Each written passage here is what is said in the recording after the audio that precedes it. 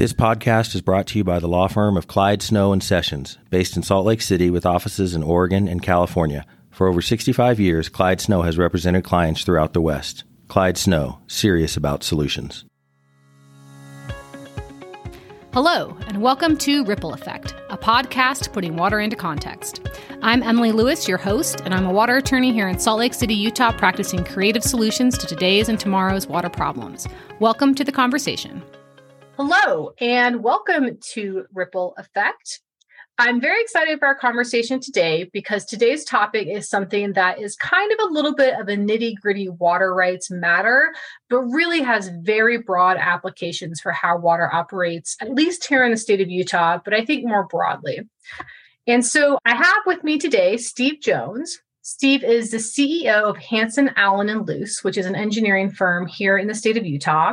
And Steve is an engineer by trade. But Steve and I have been working together on a number of projects this year. And in each one of these projects, this concept of mass balance accounting of water rights or a mass balance approach for water rights management has come up. And I thought that it'd be a great topic for us to dive into because it's really interesting and has lots of practical applications. So Steve, before we get into mass balance accounting, can you give us a little bit of a background of kind of who you are and the kind of work you do? Yes. And so I have been working in Utah as a civil engineer for over 20 years. So starting out doing lots of master planning. And part of master planning is understanding water rights, the legal side of the water availability, in addition to all the other things that go along with master planning, growth and pipe sizes and water source supply, the physical side of things. Yeah, that's how I got into this, is helping cities answer the questions that needed to be answered in terms of planning for the future. Which are the pertinent questions. Yes. Awesome. So maybe to kind of give us an entree into this conversation for those folks who aren't on the water rights side of this discussion, can we talk a little bit about kind of like what a city water rights portfolio typically looks like just in terms of kind of the individual kind of water rights the city has? And then maybe we can talk about how all those water rights work in concert with each other and how they kind of help you fulfill these planning goals. Yeah, so maybe I could describe a typical city portfolio when I walk into it. Okay. Typically, the city will have, in Utah, will have a portfolio of groundwater rights. And that's because that has been the typical source of drinking water. Early on, I guess when you go back 100 years, after they figured out they can't necessarily just dip in the river, they figured out springs were the next best source of water before it's influenced by surface contamination. And so typically a city will have a great portfolio of groundwater rights, which includes springs. And then typically there's a group of surface water. Now, typically that's in terms of irrigation, because after they figured out they can't really drink that water safely, they focused on it being used for irrigation for a long time. So typically they would have, if there's a surface water source in the area, there'll be a surface water, like a river or a stream. They'll have surface water right portfolio. And then a lot of times outside of that, which is usually it's a decree or something that's their surface water, but they also have this portfolio of shares, irrigation shares that they've acquired over the years as land develops and the irrigator no longer uses that for irrigating the field for crops. They turn it to the city. And then, so the city has this big pile of shares in various states of, I would say, disarray usually. and that's what they've got, this pile of surface water rights, groundwater rights. Typically, it's the groundwater rights that they're focused on because that's the drinking water source. And then they have this, usually a surface water, a decree or a right, and then all these piles of shares of irrigation rights of one sort or another. And usually those irrigation shares are based on water rights owned by the companies, and the shares are the contractual right of use for that water. Correct. Okay. And so For those who maybe are more on the engineering side or newer to this conversation, we've got this bucket of water rights. We've got groundwater that are drinking water sources, surface water that are used for irrigation, and these shares. Each one of these rights, though, has kind of their own definition, right? Each one of them has kind of their own very specific elements. Can you walk through kind of what are the traditional elements that each water right's going to have that it kind of defines how and where and what you can do with it? Yes. So that's usually the first thing we do is we look at each water right individually and determine, okay, what's the diversion? What's the diversion limit for this water right? And that's the right to divert the water. And so the second one, depletion, is a lot of times when we first come in, they ask, what is depletion? It's the lesser known part or the lesser focused part of the water right, but it is very important. And that's the amount of water that actually can be consumed by the beneficial use. And so it's good to determine that one also. I think these are the components you're talking about. Yeah. And diversion will be, though, just before we get to depletion, diversion's both the amount of water you can take from the natural system, but also built into that is the source. This has to come from the Provo River, or this comes from Spring Creek, or this comes from a different, where physically you're going to take the water. That's right. Yes, it defines on the source of your water and how much can be physically diverted.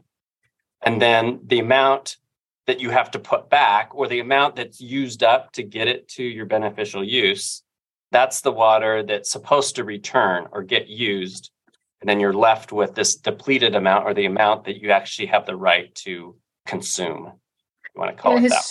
Yeah. And historically, those have been, if it's irrigation, what the crops would have consumed, and you may have changed that to municipal over time. Yep. Okay. And irrigation is generally about 50%. It depends, but about 50%. And a lot of times the older municipal rights, if you want to call them that, historically were at one point in time defined as 100% depletion.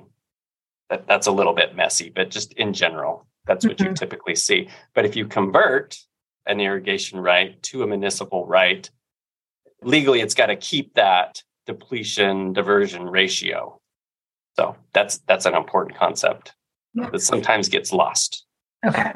Because a water right's not a water right, not a water right. Yeah, exactly. They're all individual special flowers. Yes. Okay. And great. So the other component, and I don't know if you wanted to get in this, is just what is its status? Yes. Is this worthless or is this valuable, or do you need to do something to protect it, et cetera? So the status of it.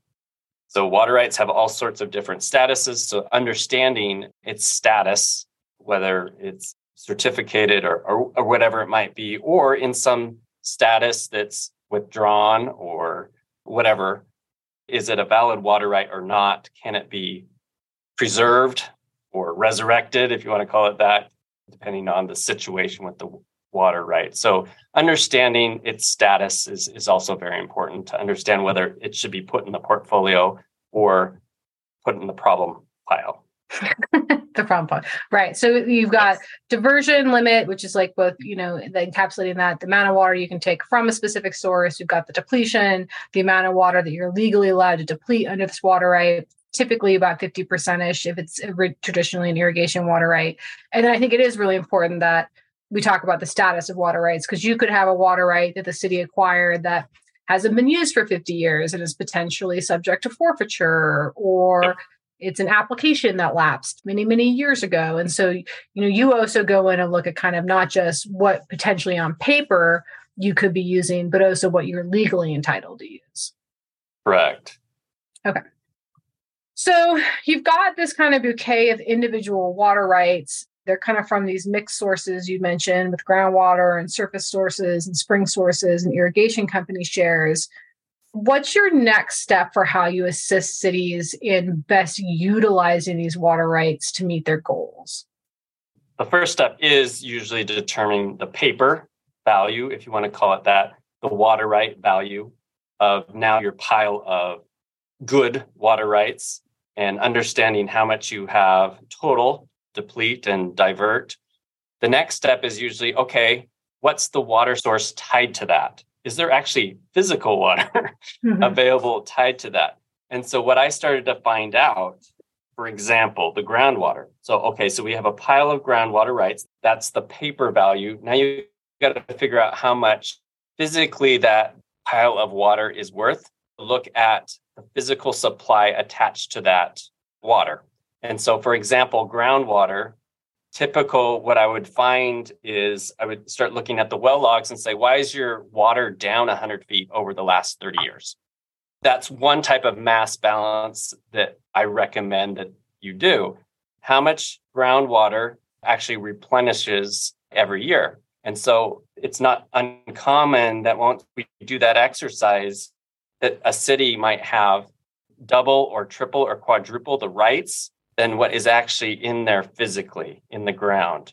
And so that's the next step is physically, is the water available for that pile of water rights you have? And the same thing can be done with the surface water rights. And it's a little bit of a different animal, but usually the water rights for surface are based on highest flow. And so how often do we have that flow? And if it's only once every 20 years, well, let's pick a different number. Yes, you have this pile of water rights, but it's actually worth probably 50% diversion and probably depletion potentially, because the water is not available every year. You only have available what comes down, let's say, the river.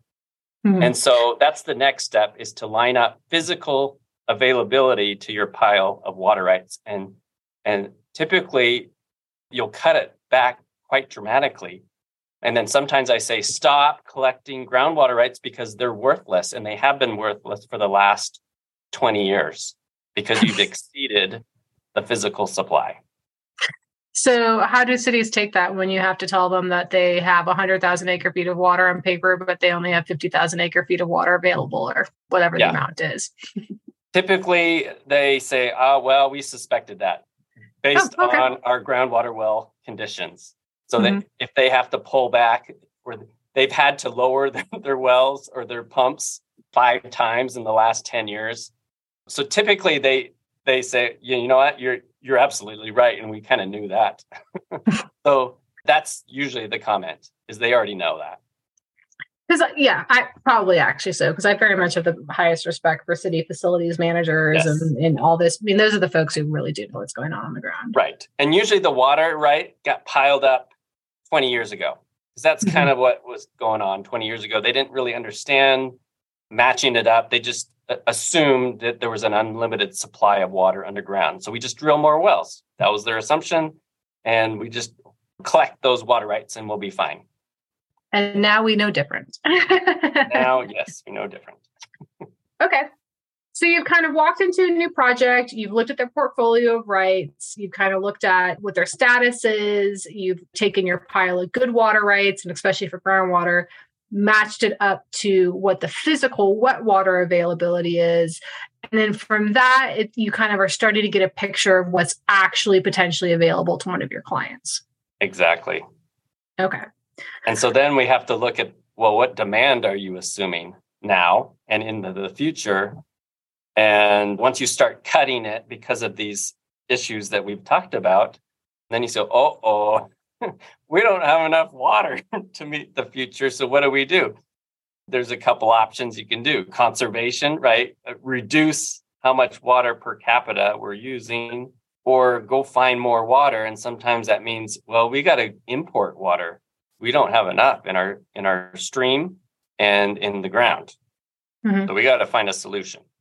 And so how, outside importing water from a conservancy district that might have developed a large supply, or, a pipeline of some kind from somebody who has a water source, what do you do to kind of do the best work you have with what you've got, from your portfolio of rights? Do you look at how you can best puzzle out the rights to kind of get the most to maximize them? How do you kind of now start looking at this picture in the aggregate opposed to these individual sources? Yes. So then it gets interesting, right? So we could look at the surface water and the groundwater kind of separately. So then you ask yourself, okay, so if we only have this much available every 20 years, when we do have a surplus or more, for closer to what our water right is. When we have that, what should we do with it? Could we take it and somehow put it in the ground so that we can save it for several years when the surface water is low, and then we can pump it? So, that's one trick, I guess you could say, where you can expand your portfolio by combining it. And this is also a point of why you can't just add this and this and this on top of each other, because some water rights are not always available when the other one is available, if that makes sense. So sometimes you have to say, this is our plan for this type of year, and this is our plan for this type of year. So typically what we do is we put together some sort of a tool, like even as simple as an Excel spreadsheet, that you have all of these now physical volumes and water rights. So once we put together this data, a lot of times we will help a city put together a tool like an Excel or a Google Doc that actually at the beginning of the irrigation season, they can look at what the snowpack is and what physically might be available for that year. And then, you can move the pieces around, the puzzle pieces around, and say, okay, how can we best maximize our water right portfolio and line it up to when the water is available? Because another thing I saw in cities is they would focus on certain water rights at the wrong time of year, if that makes sense, and let all the river water go downstream. And then later when they need it, they say, oh, we need that, but it's not physically available. So then if they can plan for the year, matching up the snowpack and the river forecast, flow rate forecast, and then we can match up the right paper water right to the physical supply at the right time to maximize the volume for the year, if that makes sense. So that's one tool that they can use, is year after year, figure out ways that they can potentially store water or avoid pumping and focus on the surface water, let's say, or within the year, use the right water rights at the right time when the physical supply is available.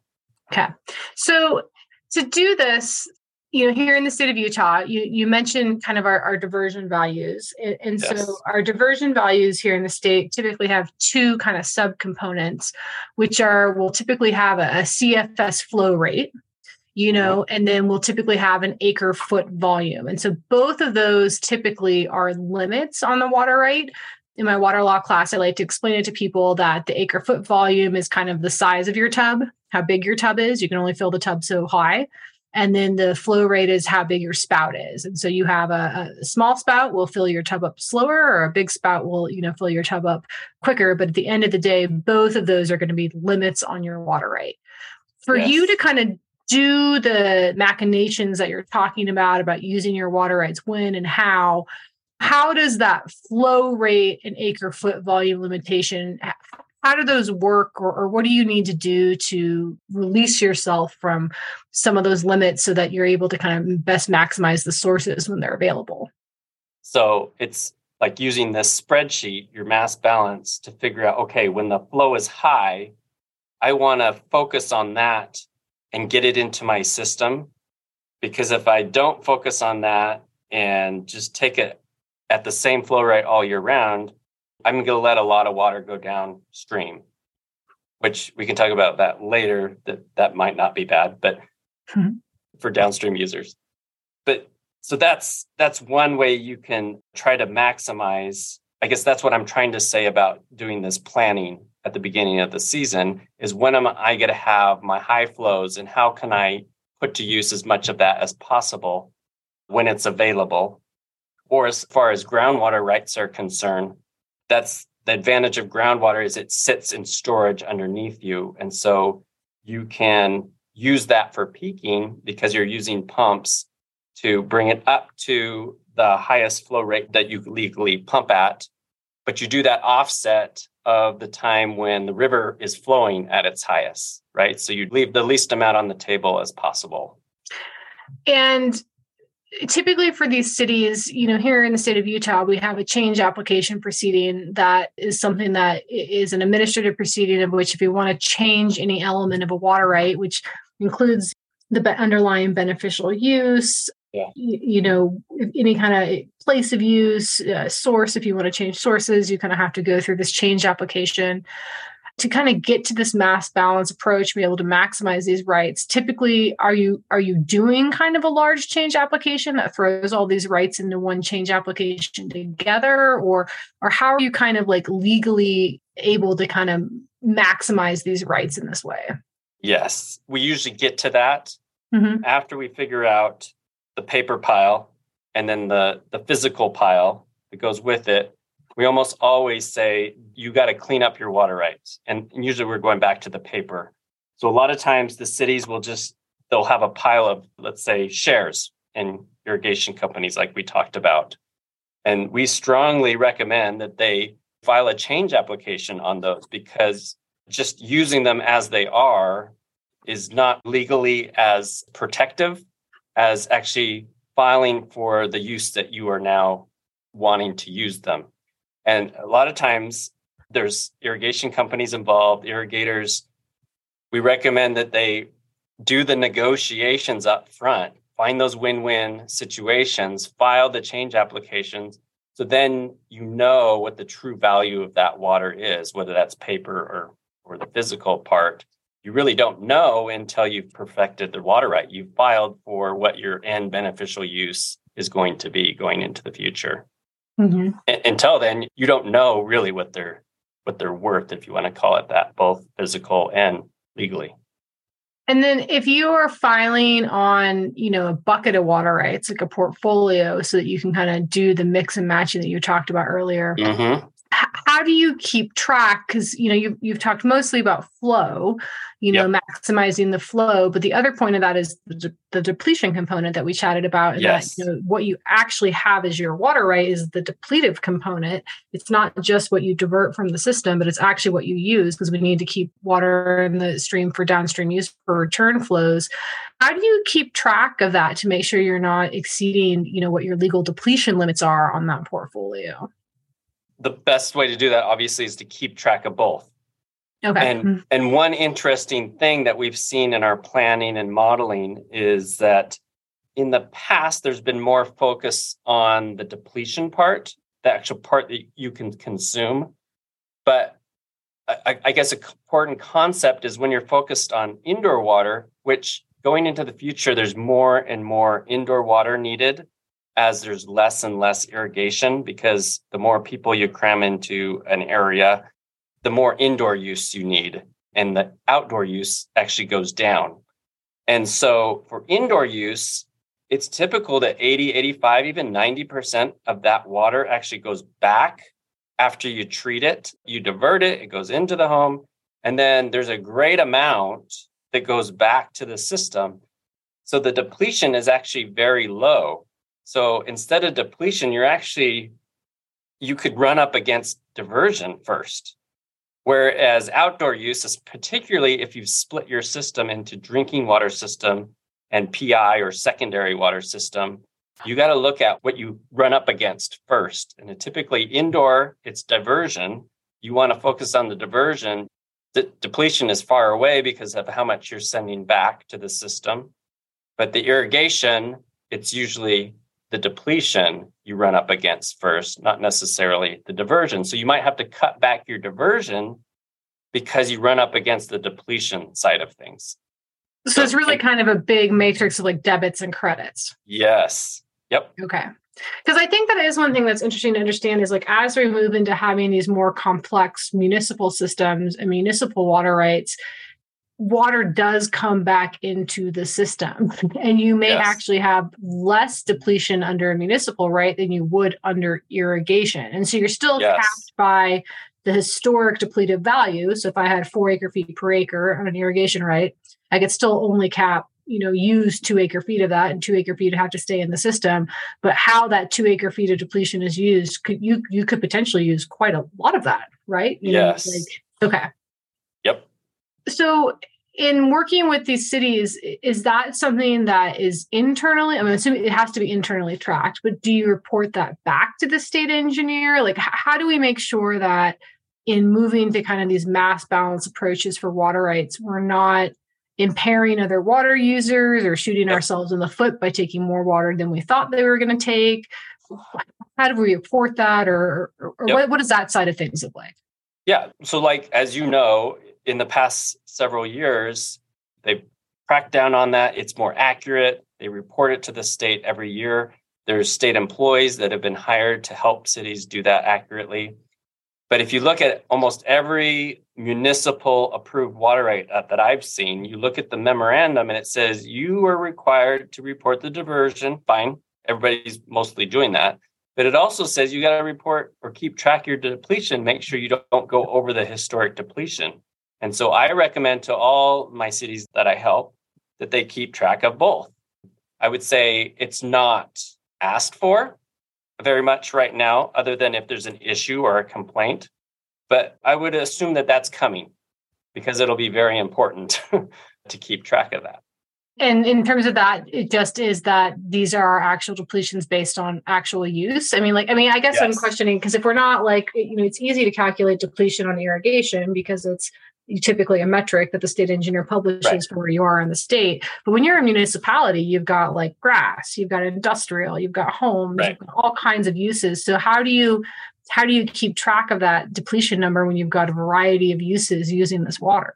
Right. So for indoor, especially again, if the city is splitting their system, it's fairly easy to keep track of exactly what's going on, like in the indoor system, because it's all enclosed. You meter it coming in, you meter it going out. So you kind of know what you're diverting and what you're depleting and what you're sending back to the system. And then on the PI secondary side, it actually becomes a little bit easier because you've removed the drinking water component. So even though it's trickier, it's actually easier in a PI system to figure out what you're diverting and what you're depleting. Now, sometimes you have to use a little bit different methods. And there are methods out there where we have the infrared data where we can actually, it's pretty cool, where you can take the infrared data and figure out how moist or how much water has been put on that piece of ground at that snapshot in time. And then you can line it up with the meter. So if you have meters on the secondary system, which a lot of cities do nowadays, you can actually calibrate that and then figure out how much people are putting on their grass on the ground. So how much loss they need, how much loss does the system need? A lot of systems have open ponds, and so that requires more water than is actually depleted. So in systems that have lots of metering, you can get pretty accurate to how much is actually required. And then if you actually create rate structures that match that, money talks and it gets people using the right amount and there's less wasting. That's why everybody's focused on getting the meters on the PI system.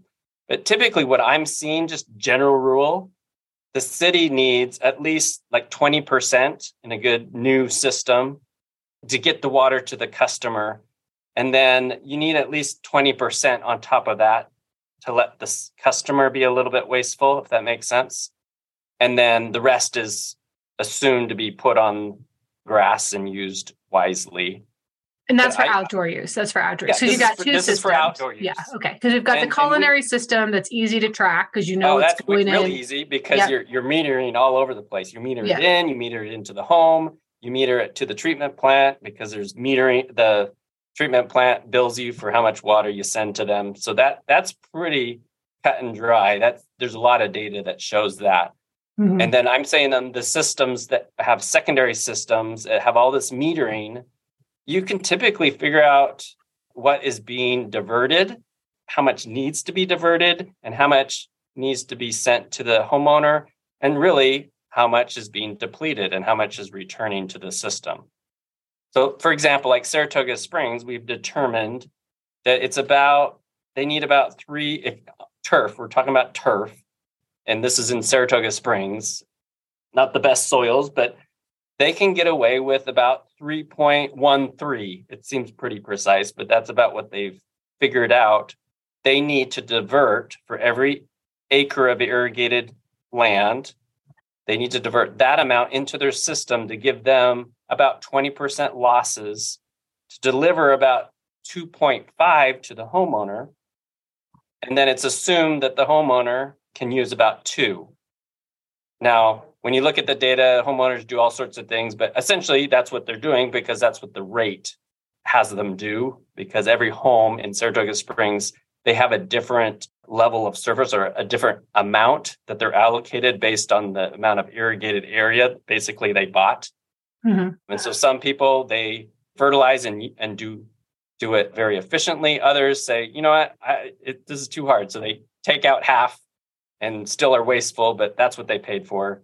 But in general, we're seeing in Saratoga Springs, we did the infrared data before and after and all the way through. And essentially, they're just as green as before they put in meters. And people are doing it. They're keeping their grass green for less amount of water. Okay. And you're able to account for that so that your water rights portfolio could go further. Because I think that's the other side of this. It's not just maximizing our sources, but here in the state of Utah, we've got critical needs everywhere. But we've got these acute issues with the Great Salt Lake and the Colorado. And on the Great Salt Lake side, we're trying. I think one thread of the conversation is how to actively engage the municipal user in a way that they understand that their contributions for using less water are going to affect the lake and hopefully, bring some water to the lake. And it's not the wet water molecule. Like if you take out a foot of sod in your yard, that wet water molecule that may have been applied there, that water molecule itself is probably not going to actually physically make it to the lake, but it allows the municipal provider to make their water go further so you don't have to develop new water. Right. There's offsets. Okay. And so then, so this accounting that you're helping these municipalities with is not only helping you kind of maximize the water rights and the sources and the operations, but it's also giving them a plan for reductions in water use, right? Yes. Exactly. And how do they do? I mean, like, how are municipalities kind of approaching that? I mean, when they're looking at, you mentioned 10 minutes ago or so that you have to not only compare out the pile of good water rights and the sources, but the third element is demand. How do we accurately say if you do X, Y, and Z, your existing portfolio is going to meet X more amount of demand? Like, how do we kind of answer that question? I think it's responsibly setting the level of service. So that's an important part of all of this. It's the demand side of things. And it used to be, even 5 years ago, there was a pretty healthy, I guess, assumption about how much people used inside, and it was way more than what people really did. Mm-hmm. And I think we've gone a long ways in figuring that out, honing in on exactly what that is and changing level of service to match what is needed. So like you were just referring to, so now there's more water to be spread around to others so that we can offset and provide more water for other purposes, because per capita, we're actually diverting or allocating less, a more responsible amount. And you have the background institutional Excel sheet or Google sheet or model to actually back that up. Yes.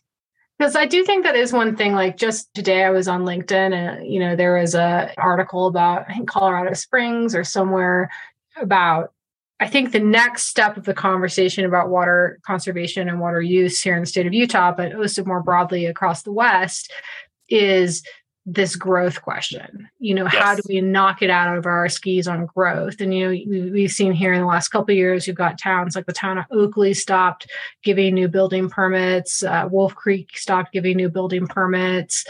How do we kind of get out ahead of where we are? And I think in Colorado Springs, they did a ordinance that was saying that you had to have 130% of your water supply to do like a new annexation or something like that. And so Are you seeing these cities now with this better data and with this better management tools, is that trickling up towards policy yet? Absolutely. Yes. Okay. Yes. And that's what we recommend. Hey, use this now, your new information that you have. So instead of just guessing and wildly creating policy, use this new data that we've collected to create policy that's more responsible. So yeah, absolutely. I guess that's after you figure this all out, that's usually what happens is policy gets changed. And are those policies like, oh, shoot, we don't have enough water for new growth, or we have a lot less new growth than we thought we would, or we have more new growth? Like, what are you seeing kind of? Yeah. So I'm seeing, we don't have as much water as we thought we did. So that's one thing. But then we can make the water go further than we thought we could. So there's a give and a take. The other thing that we're just now getting into, and that's what I've been working on with you, is, okay, so now when we put 5 cities together that are next to each other that have done this mass balance, are they overlapping? So is 3 cities overlapping the same water and they're all counting on it? So if you do like a larger look and combine these together, we can see, is your mass balance actually duplicating the next guy next to you? And so maybe they have the water rights, that's usually fine, but it's usually the physical supply. Hey, are you accounting for that same physical supply as that person over there? And if you step back and do bigger mass balances, it's a checks and balance of, okay, is that water really available? And we're seeing drastic corrections in some places that have to be made, and communities realizing that, hey, we got to work together. We got to work together so that we're not over pumping the groundwater. We're not fighting, we're not pulling the water this way and that way, that maybe we're actually working together to store the water when regionally it's the best time to store water, and then using it when it's the best time to use it. So we've got to work together to maximize what's available. And so communities are realizing this. Yeah, because working together. Because I think, too, the other element of that is my return flow is your water, right? Yes. Well, that too. How can we use the water beneficially more than once and not waste it? Because once it evaporates, most of the time, it's not available for our state anymore. So, Steve, as we kind of conclude here, like, what do you think? I mean, I still relatively newish in my career. And so every day I learn something new. And it seems that kind of this mass balance approach is definitely been like a hot topic that has popped up for several of our clients in the last year to 18 months, really kind of like, this is the future of how water management's going to go. And, like a lot of the tools that we just talked about. But at the same point in time, you mentioned that there's the state engineers reporting is getting better about on the depletion side. What do you think are the tools that could be developed to help people get here faster? Because, obviously you're very smart, you're very good at your job, your clients receive great service, but there's also tons of municipalities across the Wasatch Front, across the state, who would benefit from these kind of tools. Like, are you seeing any ways to kind of expedite certain processes, or, if we could build a certain kind of open source platform that people could use? Like, what do you think is going to help us get more people to the place of where your clients are in this kind of analysis? I think one tool could be, like we're working on right now, is larger basin mass balance analyses. Maybe it's really rough, but it gives feedback to the individual communities, much like the new state conservation goals we did in regions instead of a statewide goal, to give feedback more regionally and feedback to the cities, and a way for them to compare how they're doing. And so if we do this mass balance region-wide, basin-wide, that should give them a clue of, maybe we need to get into the details here. So that's one tool to give feedback to lots of communities at once. But then also probably giving them, like you're alluding to, tools to help them do what other cities have done. Figure out their water rights. Put it in a simplified mass balance or something, a tool that, it maybe is simplified and people can start using themselves. But somehow making it easier to do this analysis, to understand how much water do we have legally, how much water do we have physically, how can we work with our neighbors to maximize the water? So maybe some like templates and like, I'm just trying to think, like, I think that is the challenge of the next couple of years. Is I feel like every day we come across some cool project, or we come across someone who's doing something really innovative, and it's just scaling that up. Scaling it to a place where most people can take advantage of it. It's not just the out in fronters anymore, but we need to kind of start building the ranks behind them. And what I've seen as the most effective is, so the clients that I have helped, and they have this cool tool, they have surplus water at the end of the year of a drought year. And their neighbors say, what's going on? Why do you have plenty of water and we don't? We blew through all of our surface water in the first 3 weeks, and you still have plenty at the end of the irrigation season. What's going on? And so it's, I guess, leading by example and saying, we want to figure this out. So that's a component also, is point out those who are doing well and are trying to be responsible and have set policy to conserve water and use their water right portfolio and physical supply responsibly. If we point those out, maybe that'll encourage others to do the same. Yeah, I like that. Blue star, gold stars. Yeah. Right. They do that for building efficiency. We could do that. Yeah, totally. Efficiency. Yeah. Exactly what we need. And it's even more than efficiency. It's like really best practice. Yeah. Well, Steve, this has been great. And I think a really helpful insight into some of the nitty gritty that really is like waterworks, like this is this is what really is going to be where the rubber hits the road. And a lot of things that we're doing here in the state of Utah is just getting down into what each right does individually, how it trickles up into a portfolio, and then how it trickles up into maybe like a larger regional mass balance approach, because it is the meat of what we do. Yes, absolutely. Yeah. Well, do you have anything else you want to add before we sign off here? Anything you think that our listeners would be interested in hearing? Hopefully it was all interesting. No, but thank you for the opportunity. Yeah. I love talking about this. So thanks for providing the platform.